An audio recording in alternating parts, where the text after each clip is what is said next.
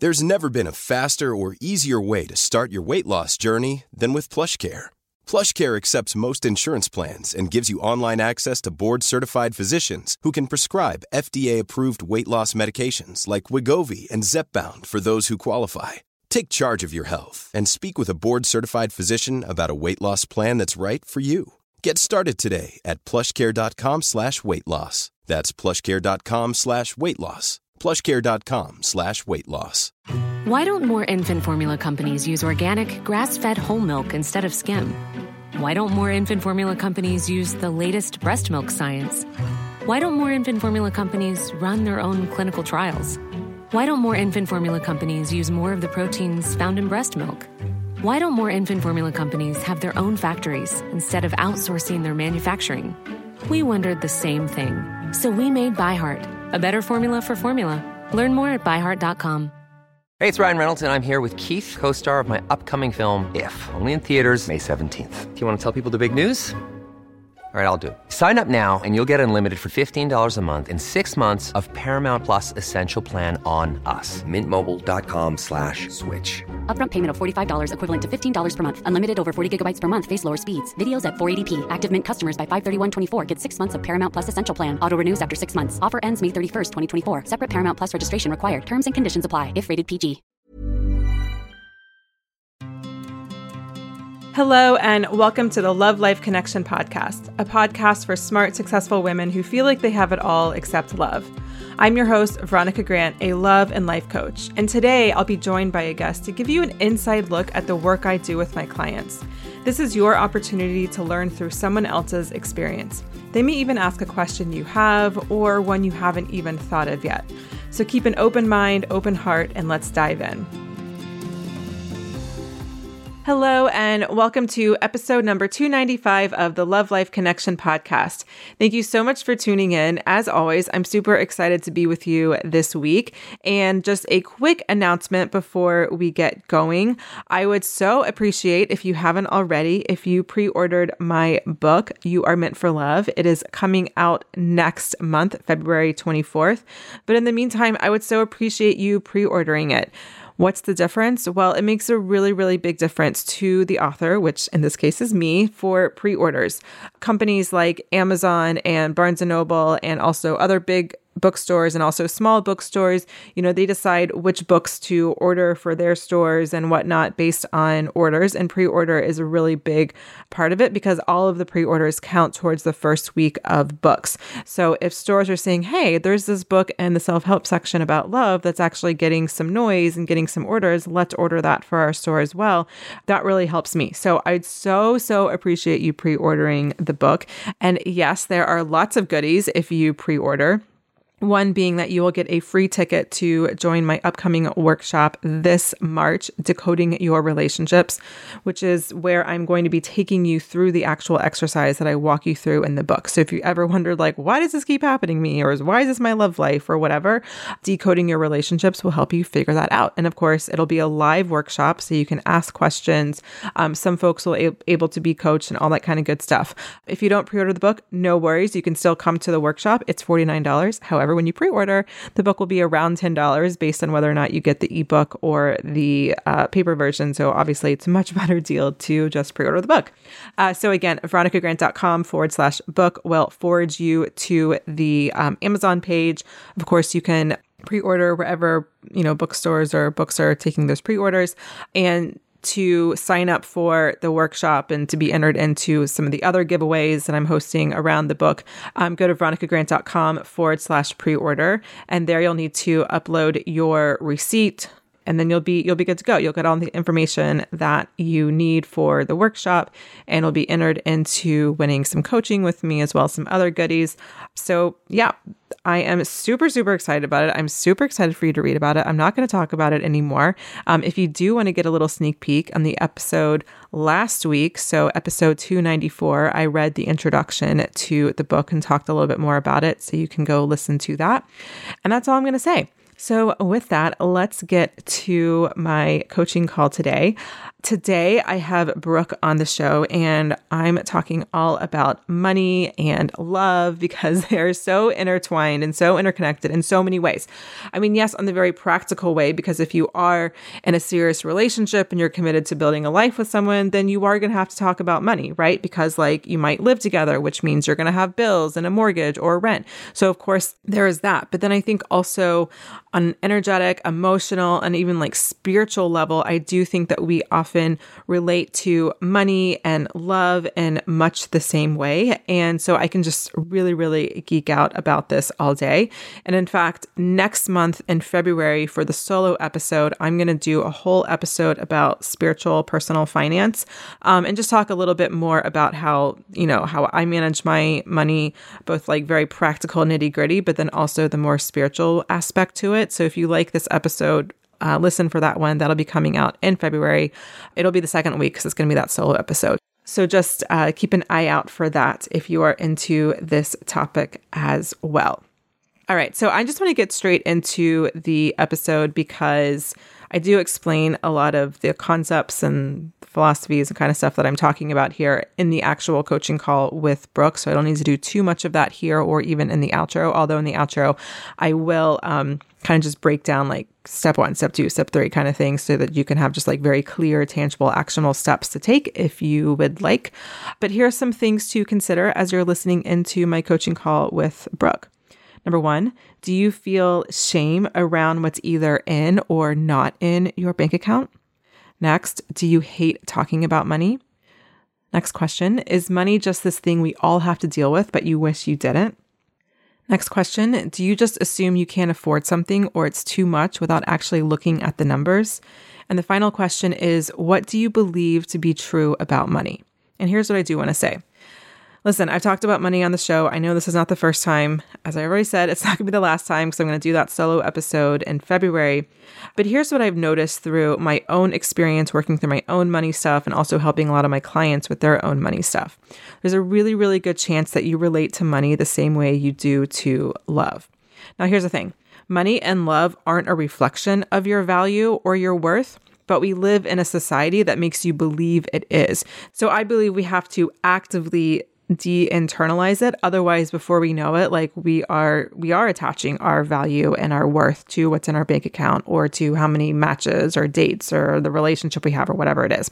So I think that there's a really good chance, however you relate to relationships, men, wanting a partner, partnership in general, is often how you relate to money. So yes, money is tied up in privilege and specifically historical privilege. And it is true that there are many people in this world that do not have enough money to make ends meet. And perhaps people listening to this very podcast that do not have enough money to make ends meet. That is very real. What I also find to be very real for a lot of people is that you tell yourself you can't afford something, or you just kind of live in the state of not enoughness, or I can't afford that, or that's too expensive, or da-da-da-da-da. But the truth is that it has nothing really to do with the actual number in your bank account, but it more has to do with how you value your own self and like, oh, is this actually something that I could do or want to invest in? And some of the reasons that you might not is fear of what other people might think of you, or fear of, well, is this wrong to spend money on? Shouldn't I spend money on my mortgage or my rent or my kids' stuff or things that I quote unquote need, and all this other frivolous stuff is just, silly or shallow or whatever the story is. And you can begin to see if you kind of ask yourself these questions, you can see how, oh, I could just probably replace the word men or love or relationships or partner or whatever for the word money. And a lot of it, maybe with some editing would still apply. And editing, I mean like grammar wise, right? So whatever your money story is, there's a good chance that it very closely mirrors your relationship with your love life. And this is the whole secret to working together, by the way. I have some clients where we've had a conversation where they're like, Veronica, we haven't talked that much about dating and relationships, and we have a little, but am I making progress? Like, is this right? Are we talking about the wrong stuff here? And the truth is that, or not even the truth is, like the big secret, although it's not really a secret, is this work and specifically inner child work, and I think just inner work in general, it's really about you, and it's about your relationship with yourself and how you see your own inherent worth and value. And so, yes, that will have a huge impact on your relationships, but like your relationships in your love life don't exist in a freaking vacuum in your life. Do you know what I mean? So, I've had clients where they've had a business and, clearing some of this stuff has also helped them clear their money stories, which has then helped them build businesses or charge what they really should be charging, or not giving, unsolicited discounts, or asking for the raise they want, or applying for the job that they think they're not qualified for, but they really are, all that kind of stuff. So everything is interconnected. So if working together is something that you're interested in, but you're like, I just don't want to totally zero in on my love life, then you'll be in a really good spot, if you do decide you want to work with me, because yes, we will talk about your love life. We will talk about your exes and relationships and all that kind of stuff. But what we're really getting to is the story that you tell yourself about how you receive love, how you receive your feelings of worthiness, value, all that kind of stuff. Now, to be clear, you already are valuable. You already have this inherent worth, but I'm talking about the story that we believe about it. And you probably will see an impact in your career and your finances and your love life and your health and your friendships and your spirituality, all that kind of stuff. Because again, none of this stuff exists in a vacuum. It is all interconnected, and you are at the center of it. So if this is the kind of work that you're interested in doing, I would love to connect with you. So to learn more and to hop on a consult with me, head over to veronicagrant.com/coaching. And there you will see an application to fill out. And once you submit that application, that page will forward you to my calendar. And there you can schedule your introductory call with me. And then we will meet. And it's a no pressure, no obligation call. And it's really just a chance for me to get to know you and make sure I can help you with the goals that you have. And then for you to get to know me a little bit more and make it a two-way conversation rather than a one-way where I'm just talking at you here on the podcast, just so you can make sure it's a good fit and is something that you do or do not want to move forward with. So again, the link to do that is veronicagrant.com/coaching. All right. And with that, let's get to my call with Brooke. Hi, Brooke. Welcome to the show. How can I help today? Hi. Thank you for having me. Okay, I don't know if this is a weird question or not, but I kind of wanted to know how to approach. I have a lot of insecurities around just money in general, and it shows up a lot when I think about going on a date, because there's things that I don't want to necessarily have to, or I don't know how to explain about myself, if that makes any sense. And so I guess I'm asking for a good way to how to approach that in dating. Okay, so let me make sure I'm understanding you. So you're insecure around money as it relates to dating, meaning like who pays for what, or how expensive the date is. What do you mean by? Or give me some more specifics. Yes, as far as that goes, but then also, I guess the biggest thing is I'm 29, and I live with my parents currently. And it's not that, I am independent in most ways. I pay for my own car and my own bills and things like that. But for quite a few years in my young adulthood, I was self-employed, and I just did not ever get financially stable enough to, pay for a whole, rent and all of that. And so that's kind of an insecurity for me. It's like, I know the reasons behind it. I know that I'm not just like a freeloader or, failure launch, that sort of thing. But at my age, it's like, I don't really want to have to explain that when I'm dating. Like, that's pretty awkward to me. So, okay. Clarify it a little better. Yeah. Okay. So basically, earlier in your adulthood, you were self-employed and weren't able to make that stable enough to be able to like cover your own rent or mortgage. And so now there's something around it, an embarrassment, correct? Yes. Okay. Got it. What do you make it mean? That's the thing. It's like, for me, I know why it is the way it is. I just think from the outside looking in, it looks like that, I can't be independent, or maybe it looks like I'm not good at managing money. And it's like, I've never been married. I don't have any kids. So for this point in my life, you would think I would be a lot more financially well off, but I'm not because of those circumstances. And so I feel like it just kind of puts me at a disadvantage, like to my peers, or like if I'm thinking about dating somebody and they seem really successful in that arena, it's like, I feel like we're on different footing. You know what I mean? It's just like, so that kind of brings up insecurities. Mm-hmm. Okay. How was money talked about? Just in the way that I do inner child work around love, like what did you see between your parents? What was their relationship? How did you receive love from them? So we can have the same kind of conversation with money. So let me just tell you a quick philosophy about money. First of all, I love you're asking this question. I love talking about a relationship with money. It's honestly, like if I was to ever have another business, like it would be something around like spiritual personal finance, because I could geek out on this all day. And I don't know, maybe I will, but we won't make this a 2-hour episode, although I probably could. So money it's neither good nor bad. It's just a thing. It's just an energy, right? It's like, and you can turn it on or off, just like how you can turn on and off like a light switch. And like you turn off the light switch and then the light turns off because the energy stops flowing to turn the light on. And then you turn the light switch on and then the energy can start flowing and then the light comes on, right? So we think all of these things around money, like, oh, money makes us worthy. Money makes us successful. Money makes us more attractive to somebody. Money makes us mature. Money makes it whatever. But then also there's like, money is the root of all evil. Money makes you greedy. Not wanting to spend money makes you cheap. Like there's all of these stories and narratives that we hear definitely from society for sure. But like, I think also we have different flavors of that within our households. So that's what I'm kind of interested in. So how is money talked about, or not talking about money also sends messages as well. So tell me a little bit about your experience with that. Well, I would say like if my parents argued when I was younger, it was usually about money. And it wasn't a constant thing, but it's like if they were going to have an argument, that's probably what it was going to be about.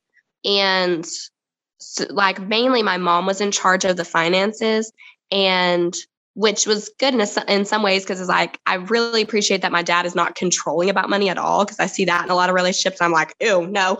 But it was like he was almost too hands off with it, because my mom would be, trying to figure out the bills or trying to figure out this, and she would kind of want more help with it. And he would kind of just be like, I can't deal with it. And then there was kind of a scarcity aspect to it too. Not that, we weren't destitute and I had, basic needs met and all of that, but there was definitely like, sometimes like my mom would forget about this one bill and then like an automatic payment, and then that would put her, she would not account for it, and then that would put her behind. And so that sort of thing, just, not the greatest management all the time. And that would create frustration. So. Right. And so then when you asked for things, well, did you ask for things ever, or did you just like say, I'm not going to even ask for anything? What was that like? When I was young, I don't really like, I would ask for things for Christmas or different things like that. As I got older, I really tried not to ask for things, because I already knew, like, I already knew that there wasn't really the money for it. And so, and then like, of course, when I got old enough to work myself, I would try to work to cover any extra stuff. Like, of course, they would pay for my school clothes and supplies and all of that. But if it was like say in high school, when I wanted to get like my letter jacket or class ring or something, I tried to pay for those kind of extra stuff. And they didn't, my parents never intentionally like made me feel bad about asking for money. And I knew that they would try to get what, if they could. It's just, I would, you would hear something or you would know something and know they didn't really have it. So I tried not to ask. Yeah. Yeah. And did you hear things along the lines of like, oh, that's too expensive or we can't afford it, that kind of stuff? Yeah. Okay. So gleaning from all of this information, how do you think that affected your relationship with money? It gives me like, it just kind of gives me an icky feeling. And like, as I've gotten better now, but like when I was, like when I first started working, or even now, sometimes it's like maybe I'll do some babysitting on the side or something. And it's like, I have a really hard time, like when the parents get back, like normally people would be like, okay, pay me and I'll go. But I'm like, I kind of just like wait around and wait for them to like, you know what I mean? It's like understood that they're going to pay me, but I don't usually like ask for it or like some, let me ask, and why not? well, like I say, it just gives me like this icky feeling. Like I have a lot of anxiety about it. So tell me about the icky feeling. What are you making it mean? It feels uncomfortable. It feels. If I ask for the money I'm owed, then. If I ask for the money that I'm owed, then I'm putting myself out there, or I'm. Can I tell you what mine was? Because I had the same thing. I can relate to this. Yeah. If I ask for the money that I'm owed, then I feel stingy. I feel greedy. Yeah, I can relate to that. Yeah, it's like, yeah, it feels like, oh, you're only doing this for money. But it's like, if you're working, of course you're doing it for money. Oh, you're only in it for the money? Yeah. Yeah. Yeah. Tell me about your, when you were working for yourself, what was that?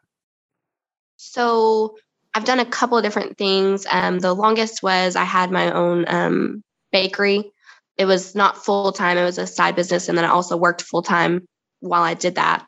And I did grow over the course of that. I got better at, charging what I should really have charged in the beginning and that sort of thing.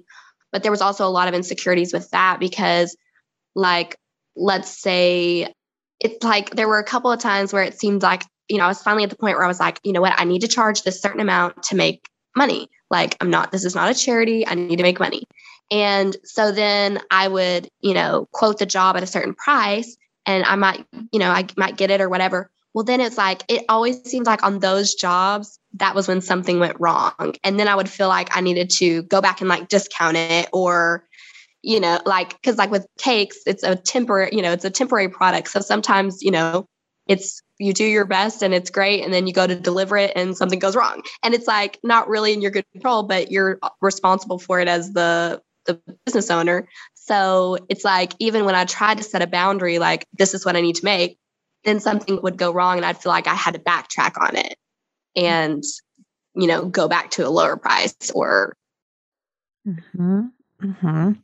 Yeah. So do you feel like you eventually let those endeavors go because ultimately, the money just couldn't work? And would you root that down to just some of like the money mindset?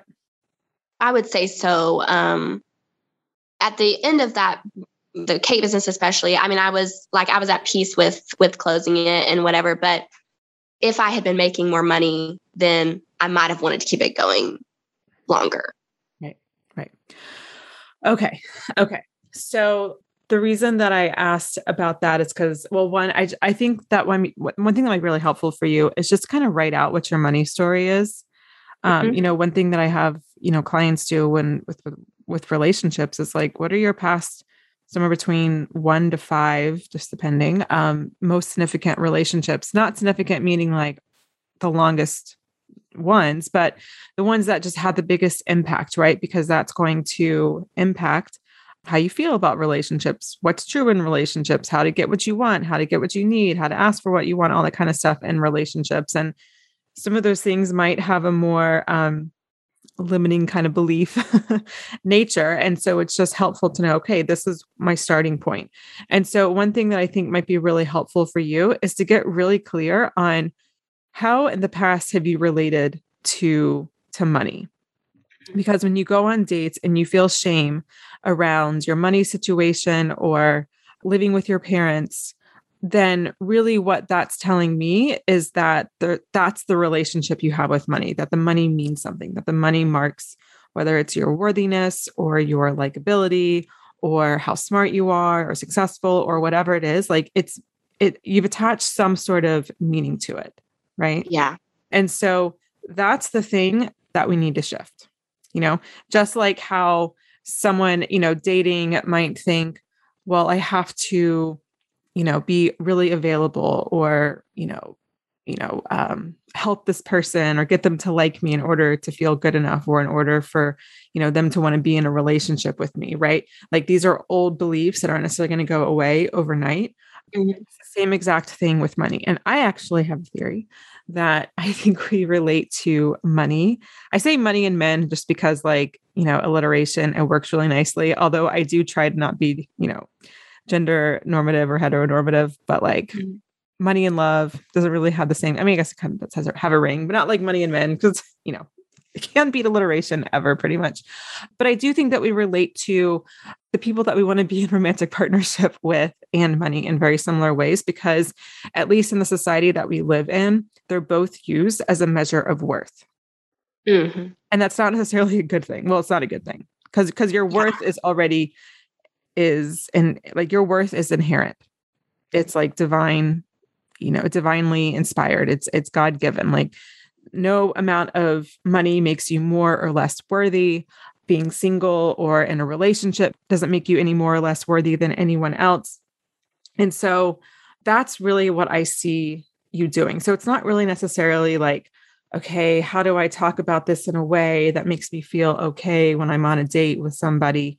Because that's more of just putting a Band-Aid over it. Uh-huh. I really want you to think about how can I actually transform my relationship with money? Because I also, there is in the whole money mindset kind of Instagram space, there's this, I don't know, memeable quote or quotable thing that I always see where it's your self-worth equals your net worth or something like that. Net worth equals something along those lines. And I mean, a lot of things, there's truth in it for sure. But I also think that those kinds of ideas are super problematic just because does that mean okay, everyone who doesn't have a lot of money or isn't a millionaire or a billionaire has lower self-worth than Sarah Blakely or Mark Cuban or whatever. Mm-hmm. And it's just can you tell I've been watching Shark Tank reruns or whatever. And it's just no, plus it doesn't even take into account race and gender and history is tied with that. It's really messy. But my point still stands though, where I do think that when we do tie our worth to the money that we're making, then that is going to not only impact, how you might show up on a date and any kind of shame or embarrassment you might feel around it, because that's the story that you've tied. But I also think it can kind of keep you stuck in jobs where you're overworked, underpaid, believing that you can't get that promotion or you can't ask for that raise, or it's wrong or greedy to ask for that raise. Or, there's some statistic, I don't remember exactly what it is, how, women only apply to jobs when they're qualified for 90% or something like that of the qualifications, whereas men will apply to jobs. I don't know. It sounds interesting. I don't know the exact numbers, but I don't know. We could maybe try to find it and put it in the show notes. There's some article about it that I was reading. Anyways, my point is that our self-worth can have a direct impact on our money. So I see this really as a bigger question and a bigger exploration for you rather than how can I just not feel shame when I'm on a date with somebody? Yeah. Does that make sense? Yeah, that definitely makes sense. Okay. So what's coming up for you as I share all this? I mean, it really does make sense. And when you talked about how you relate to money is how you relate to men, I mean, that makes a lot of sense to me because it's I have problems enforcing or holding up to my boundaries with money and as far as asking for it. And it's kind of the same thing in a relationship. It's hard for me to ask for what I want or what I need. And, I kind of have this scarcity mindset around money. And I kind of have a scarcity mindset about dating. Is there anyone out there? Are they, so that really makes sense to me. Yeah. Okay. So I'm going to give you an exercise to do. And for those listening who can relate, I recommend you do this as well. This exercise has been absolutely life-changing for me. And I will tell you, I hate using the word money mindset only because it's tied to the law of attraction kind of stuff. And I fucking hate that shit. And so I feel if you use hashtag money mindset, they're probably also using hashtag law of attraction or something. So yeah, I don't know. I need to come up with another phrase to use, but I will say that I didn't realize I had issues and hangups around money until I started my own business and was oh shit, I actually have to ask for money from people. And that's highly uncomfortable for many of the reasons that, that we've been talking about. At the same time, like if I didn't have clients, I probably wouldn't be able to have this podcast because I would probably need to spend my time, getting a job so that I could pay my bills. Right. And so, okay. So here's what has been absolutely life-changing for me. I want you to sit down and make sure you have a nice chunk of time. So like an hour, maybe even 2 hours. If you have longer, be my guest. But I want you to write down as many memories that you have tied to money. And it's not like you're writing like a paragraph for each memory. It's like that time when my mom said I couldn't, have this thing, or that time when I thought I had money and I didn't, I had to borrow money from a friend, that time when blah, blah, blah. So you're just like bullet pointing, right? Many of us have those stubborn pounds that seem impossible to lose, no matter how good we eat or how hard we work out. My solution is PlushCare. PlushCare is a leading telehealth provider with doctors who are there for you day and night to partner with you in your weight loss journey. They can prescribe FDA-approved weight loss medications like Wegovy and Zepbound for those who qualify. Plus, they accept most insurance plans. To get started, visit plushcare.com/weightloss. That's plushcare.com/weightloss. I'm Sandra, and I'm just the professional your small business was looking for. But you didn't hire me because you didn't use LinkedIn Jobs. LinkedIn has professionals you can't find anywhere else, including those who aren't actively looking for a new job, but might be open to the perfect role, like me. In a given month, over 70% of LinkedIn users don't visit other leading job sites. So if you're not looking on LinkedIn, you'll miss out on great candidates like Sandra. Start hiring professionals like a professional. Post your free job on linkedin.com/people today. And I want you to set a goal of writing like 25 memories at least, ideally more. If it's really easy to get to 25, then set a goal of 50. If it's easy to get to 50, set a goal of 75. So like the number is somewhat arbitrary, but I want you to just think of like any little memory of your parents fighting about money, something that was said about money, just anything that's like when you couldn't afford something that your friends could afford. Because all of these things are little micro occurrences that have just created your money story. That's a good word. Money story instead of money mindset. Anyways, they've created your money story. And that's ultimately how you are relating to money, which is causing all of these issues now in adulthood. Okay. Mm-hmm. And so you have this long list, right? Like I'm talking like 50, 75 items on this list. And then you're going to go through, you don't do this all in one go either, but you're going to go through these memories. And I want you to just for a few seconds, just drop in to that memory, feel what it felt like. You might have felt embarrassed. You might have felt confused. You might have felt shame. You might have felt something else. Just drop into that for a second. And then who else is there, right? Is it your mom telling you something about money? Is it your friend making you kind of feel bad because she has really nice shoes and you don't, or whatever? Mm-hmm. And then just send that energy back to them, right? Because it's like their stuff that they're projecting onto you and it doesn't belong to you. It's theirs. It's not hurting them. It doesn't mean you don't like them. It doesn't mean you don't care about them. It's just their energy. It's their stuff and they could choose to do what they want with it, but it's not your problem anymore. And ultimately what you're doing is like, I want you to imagine as if like you were going through your closet and you're like, oh, this shirt belongs to my friend. Oh, this jacket belongs to my sister. Oh, these shoes belong to someone else. And you're just like giving stuff back to people. Okay. Right? So you can clear your space. Right. And so that's what you're beginning to do. And also during the process of writing all these memories, you'll probably come across some themes, right? You might come across some core themes around money. Like I can't rely on, myself to generate money, or, there's never going to be enough. Because here's one thing that I learned, when I was starting my business, my scarcity mindset and my fear around money was like at a 10 out of 10, a 50 out of 10. It was a lot. It was very high. And I kept telling myself, okay, well, once I, have my first 5 clients or again, some arbitrary number in my head, then I'm going to be fine. I'm not going to feel this fear. Well, 3 years later, when I have had worked with like 25, 30 clients at that point, I was still feeling the same damn thing. And so what that made me realize is like, oh shit, this is not about actually the money that's actually in the bank. This is really about how I'm tying my self-worth to the money. Yeah. Right. The number in the bank. And that's where inner child work comes in. Okay. And you know inner child work because we work together. Yeah. And this is when you've got these memories. So you're going to notice these bigger memories. You're going to notice these bigger themes that are coming up.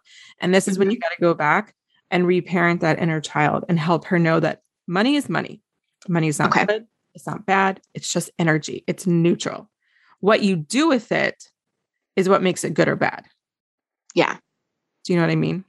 Yeah. I've heard it said money is a tool, and I like that makes sense to me. Yes. Too. I love that. That's great. Yes. Money is a tool. And, sometimes like I had to like really like, for me, I had to battle this. That's not the right word, but I just had to really like wrestle with this belief that, it was, I don't know. I mean, my mom and my dad both had like issues around money in very, very different ways, but I think they ultimately had negative beliefs towards people who are rich. Yeah. And by the way, it's not that we were poor. It's just that like we weren't rich. They were rich. You know what I mean? Yeah. But like if you had money, it was bad to show it. You couldn't show that you had money. And the only respectable way to have money was to be discreet about it. That was like a really big tenet in our family. And then, or more of like my dad is like, you can't trust people who make money. And so like doctors and lawyers are just like the freaking worst. And so I noticed some self-sabotaging patterns of like, if I started doing well in my business, I would do something to sabotage myself, like, spend more money that was actually coming in so that, I wouldn't be this quote unquote bad rich person. Again, it's all arbitrary. It has nothing to do with numbers. It has nothing to do with what's actually in the bank. It's all arbitrary. And so what I had to do is I had to go back to that 10-year-old girl who heard all these conversations, who heard all these things from mom and dad, and also saw what they did, do or didn't do, and say, if you want to have a bunch of money, you can have a bunch of money. Imagine all the great things you could do with that money. Yeah. And I don't mean just like, you could donate it. I mean, you can, right? But I don't want to just fall into the trap of like, women are only supposed to help other people and fall into this like selfless service kind of thing. Again, like donating money and giving money to needy is important and it's great. But I also want, to see like the other great things that you can do with your money, right? You can, invest in your own personal growth, which helps, it's like a ripple effect. You can buy healthy or sustainable foods and clothes and other products, and that helps the environment, right? Because you're going to buy like shoes at some point in your life, but if you have more money to invest in sustainably made shoes versus like, I don't know, whatever most of us wear, like, yeah, exactly. Like that makes a difference. You know what I mean? And so these are the kinds of conversations that you have to start having with the inner child. Okay. And then you can address the specifics of like what's coming up for you, like in your dating life. So when you go on dates and you feel shame around the money, actually, let's do this together. So, okay. So close your eyes for me for a moment. And can you feel that shame or that embarrassment when you're on a date and you don't want them to know about your financial situation? Yeah. Okay. So can you identify your inner child in this swirl of emotions? Like, can I just picture her? Or? Yeah. Like, can you identify that these are actually old feelings around money and see that as just old stuff coming from the inner child? Yeah. Okay. What would you want to tell her about this? What would you want her to know? That it's not her fault that they don't have enough money. And it's not her responsibility at that point. Yeah. So it's not her fault. It's not her responsibility. I think that's great. What else? Or anything else, I should say. I think that's mainly it. It's like kind of like, even though maybe consciously I know it wasn't my fault, it was like, I still felt some blame around it or some responsibility for it. Yeah. All right. When you're ready, you can open your eyes. How'd that feel? Good. Good. Anything else? I just have to like let it, like soak in. But do you think your inner child did take responsibility or try to like kind of fix her parents' problems with money? Well, it was like if you could like at least not contribute more to the problem, like the whole like asking for more stuff or. Yeah. Yeah. Yeah. Okay. Yeah. So there's a little bit of parenting the parent there. Yeah. Managing them. Do you feel like this could help? Doing these exercises could help with some of the shame that you feel around dating? Oh yeah. Yeah. Because it's like, I have this like general feeling about money, but I don't think I've ever really taken the time to like break it all down like that. Mm-hmm. Yeah. Yeah. And then just some practical, or it's all practical, some tangible things that I really like to do. So some practical things that you can do is, one, I don't know how actually tangible this is how do you want to relate to money? And that's something I've talked about on the show. I talk about how I relate to my body. So I like to relate to my body as like a temple. If you want to relate to your body, or excuse me, your money as a tool, mm-hmm. A tool to make things happen in your life, to help other people, to help yourself grow. I think that's great. If there's another word or way you want to relate that comes to mind as you do this work, then that's great too. And then that's just what you do. Do you know what I mean? And then further, and the next thing is to create some goals around money. And I am really passionate about knowing where every single penny goes. Mm-hmm. I don't know if you do this or not, or anyone listening, if you do this or not. And a lot of times people say that and they just get hives all over their body. They're like, oh, budget. But the way I think about it, I find it to be quite liberating rather than constraining. So when people think of budget, it's like, oh, I can't afford that. I can't afford this, can't afford that. And I just don't think it has to be that way. So one of my favorite financial experts, I guess you could say, mm-hmm. First of all, I had to say, I love Susie Orman, but like, she's super scarcity minded and she just tells you how you can't afford anything. So like, okay. I have a soft spot in my heart for her, but like, who I really love is this guy named Ramit Sethi. I highly recommend his book. It's called I Can Teach You to Be Rich, or I Will Teach You to Be Rich, something along those lines. And what I really like is he has this idea of what he calls money dials. And I think I was already doing this, but then when I read about it, like then I was able to put some language behind it and a little bit more of a system, and it makes so much sense. So what he talks about is like how in our lives, we have things that we care a lot about and then things we care not a lot about.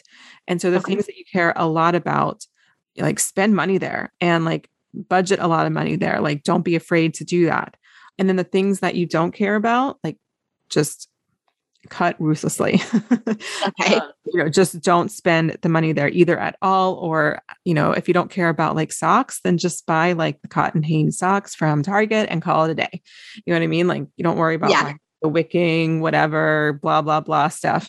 If you really care about socks though, then buy like the freaking nice socks and do that. Do you know what I mean? So for me, like I really, really care. My money dials are travel, mm-hmm. and like my health / self-care. So I will, even, like right now I'm not traveling too much, one, because of pandemic, two, because of baby, but I put money away into a special account that's just for travel so that, one day I'll have a nice chunk of change at this point because I haven't traveled at all. So like a really nice trip somewhere. And then I spend a lot of money in my health and my self-care. So when it comes to coaches, when it comes to like any kind of like meditation or spiritual programs, facials, massages, Orange Theory, yoga, like I will spend on that stuff. And it's fine. Like I have no problem with that.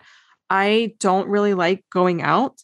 I will never spend money. I shouldn't say never. In the last like 10 years, I've gone to one concert.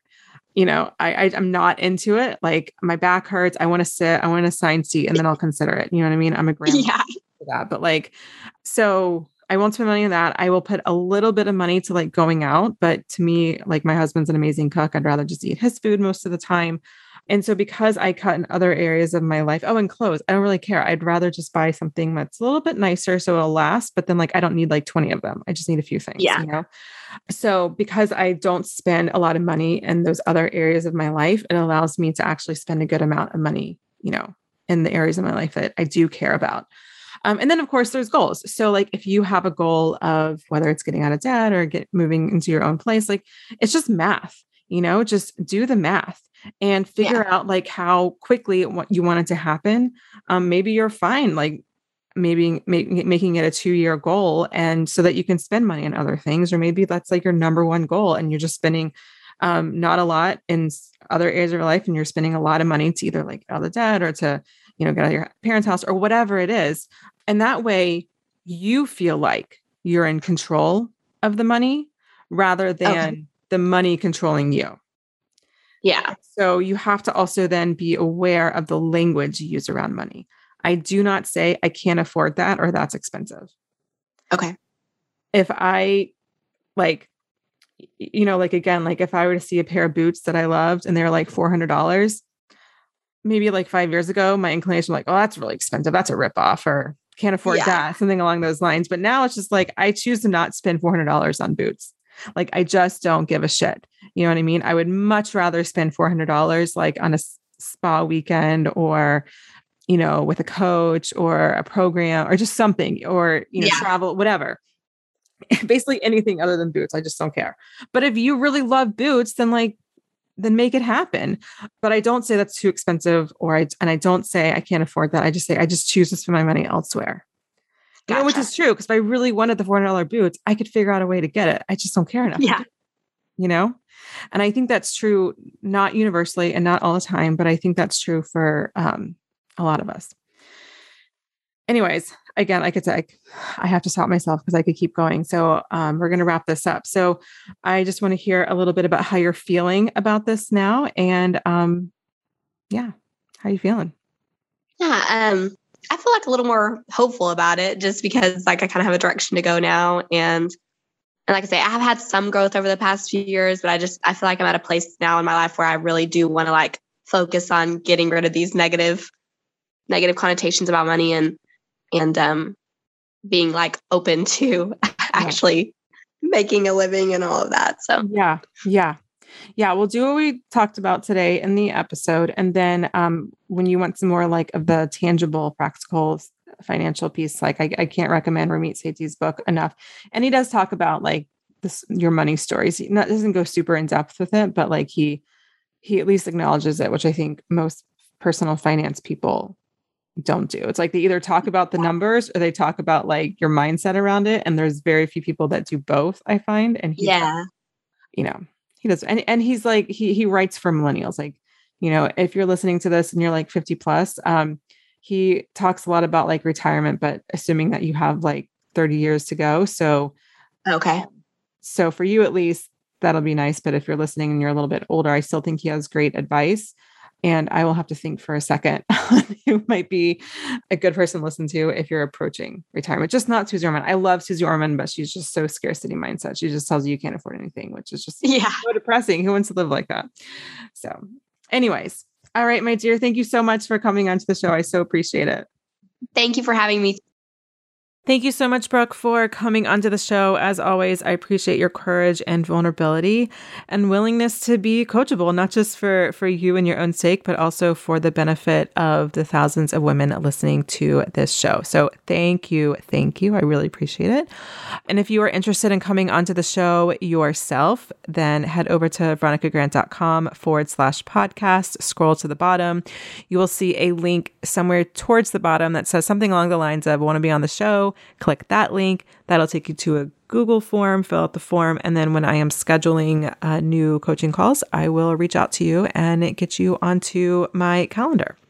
I talked a little bit more about, preparation and, questions and all that kind of stuff in episode 293. So you can listen to that towards the beginning of this part of the episode where I do the outtake from the coaching call. So just listen to that where I talk about, if you're feeling nervous and using a different name and, what question to ask, all that kind of stuff is, so listen to that first.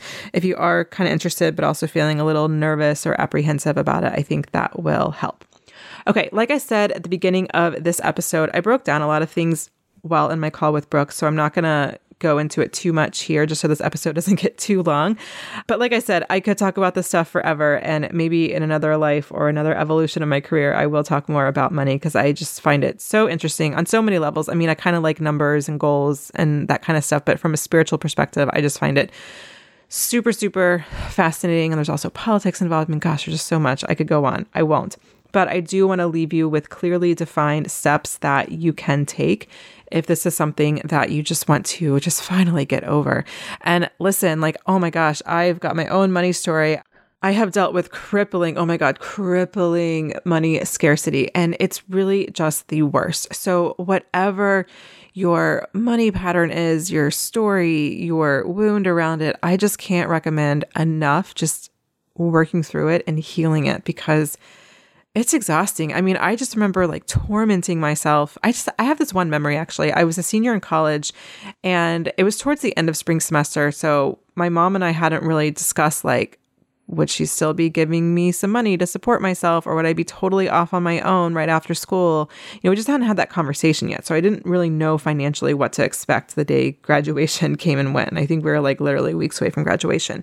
And there is this yoga studio that had just opened up near my apartment, and I really wanted to go, and a drop-in class was like, I don't know, it was like $10 or something. And I was agonizing about it for hours because I really, really wanted to go. I really liked the teacher. I wanted to get my teacher training certification. So I just wanted to do as much yoga as I could. And I was just agonizing about it. And it was like $10. You know what I mean? Like, this was not really about the $10. I had a lot more than $10 in my bank account, even though I didn't really have that financial certainty of like what was going to be happening. I didn't have a job or anything like that ahead, in the future. But it just, I share this memory just because like I was just tormented about whether or not to go to yoga for hours. And I finally did go, and I spent the $10. But like, and that was just one example, but like my life was like that constantly. And you just don't have to live like that. You really don't, no matter what your bank account says or like how much money you have in it. I'm not saying there's not hardship. I know that people, pay is like insanely low compared to inflation and prices, and not just even the most recent inflation, that's going on with the pandemic. But I understand there really truly is money hardship out there. And I'm not discrediting that or discounting that or pretending that it's not real or it's in our head. I'm not saying that at all. But I think for a lot of us, like it really is in our head, like the money is there, but it's not about the actual number that's in the bank account. It's about something else. And that is healable, that you can resolve. Anyways, so your action steps. The first one is go through your money memories. So this is not so different from the exercise that I take you through in my book, You Are Meant for Love, or the exercise I do with clients where we look at past relationships and your relationship was with mom, dad, or whoever your caregivers were. What were the things that were said about money or the things that weren't said about money? Because sometimes things that were unsaid can be even more powerful than the things that were said. What you want to do is you want to look for themes or overarching stories and do inner child work around that, just like you would do inner child work for your relationships. It's really no different.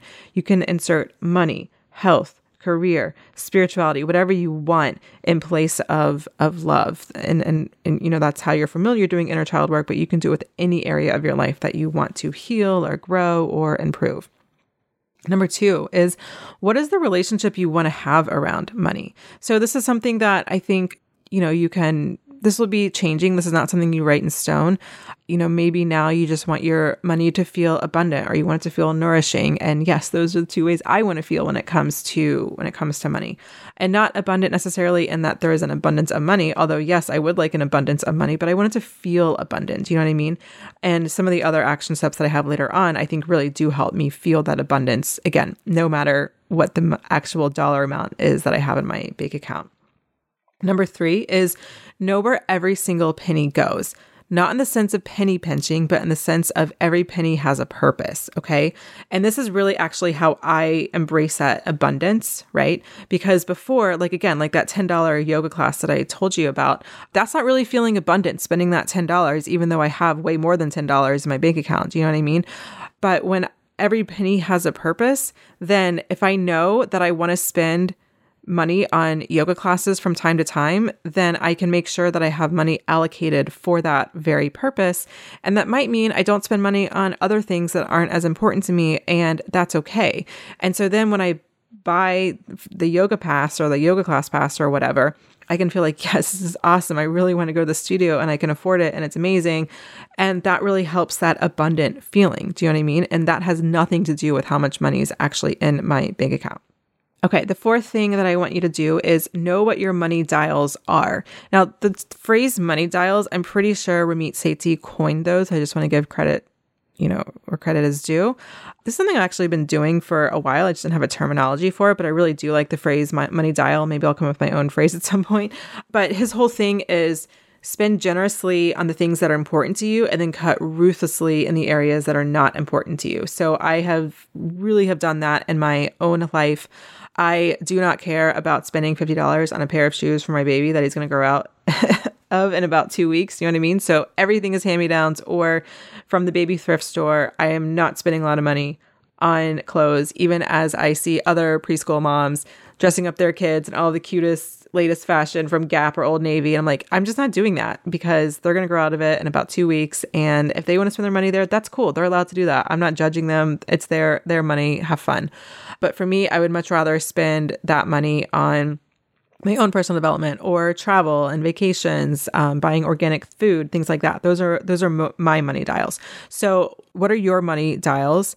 How can you spend even more there, which is like against all other financial, or personal finance advice. But I don't think personal finance is just about how can you like stop spending money on lattes. I think it also should be about how can you use your money to build a life that you really love and that feels fulfilling. So what do you actually want to spend money on? And then where can you cut more that you just don't really care about? So other than not spending, money on new clothes for my son, I also don't really spend that much money on going out. Now, from time to time, I will, because I do love a good glass of bubbly and Chardonnay.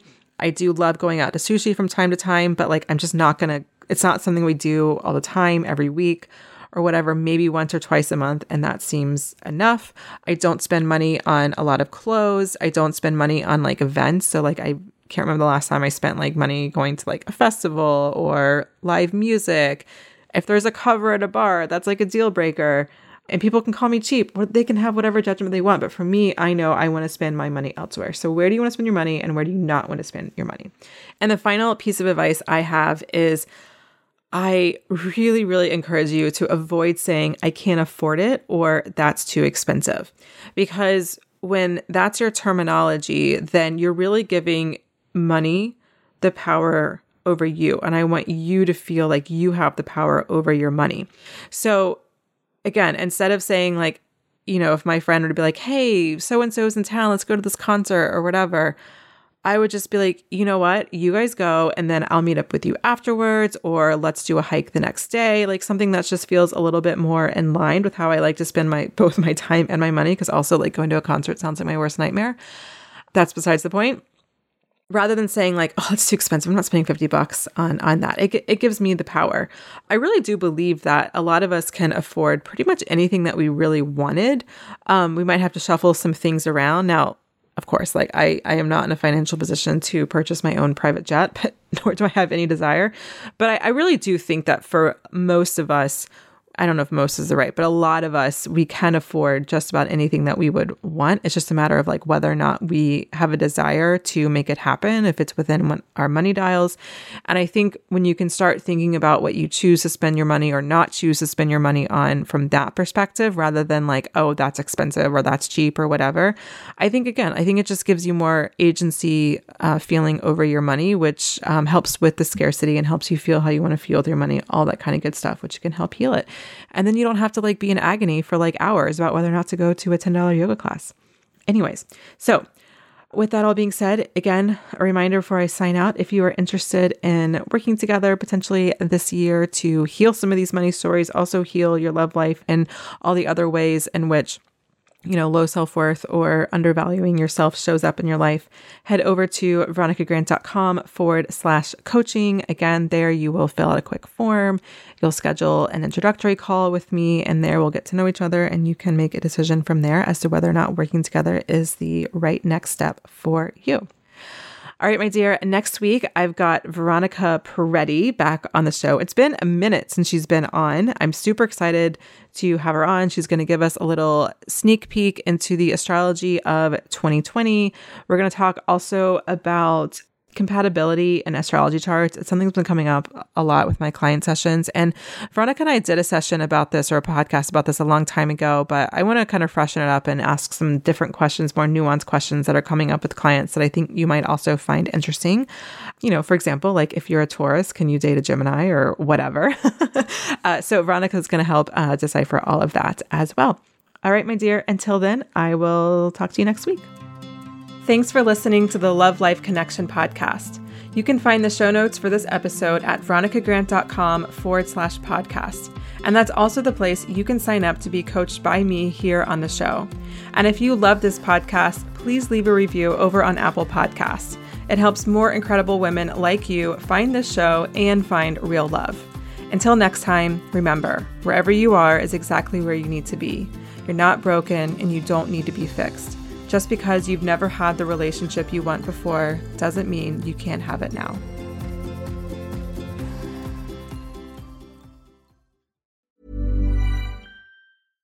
Imagine the softest sheets you've ever felt. Now imagine them getting even softer over time. That's what you'll feel with Boll & Branch's organic cotton sheets. In a recent customer survey, 96% replied that Boll & Branch sheets get softer with every wash. Start getting your best night's sleep in these sheets that get softer and softer for years to come. Try their sheets with a 30-night guarantee. Plus, get 15% off your first order at bollandbranch.com. Code BUTTERY. Exclusions apply. See site for details. Hi, I'm Daniel, founder of Pretty Litter. Cats and cat owners deserve better than any old-fashioned litter. That's why I teamed up with scientists and veterinarians to create Pretty Litter. Its innovative crystal formula has superior odor control and weighs up to 80% less than clay litter. Pretty Litter even monitors health by changing colors to help detect early signs of potential illness. It's the world's smartest kitty litter.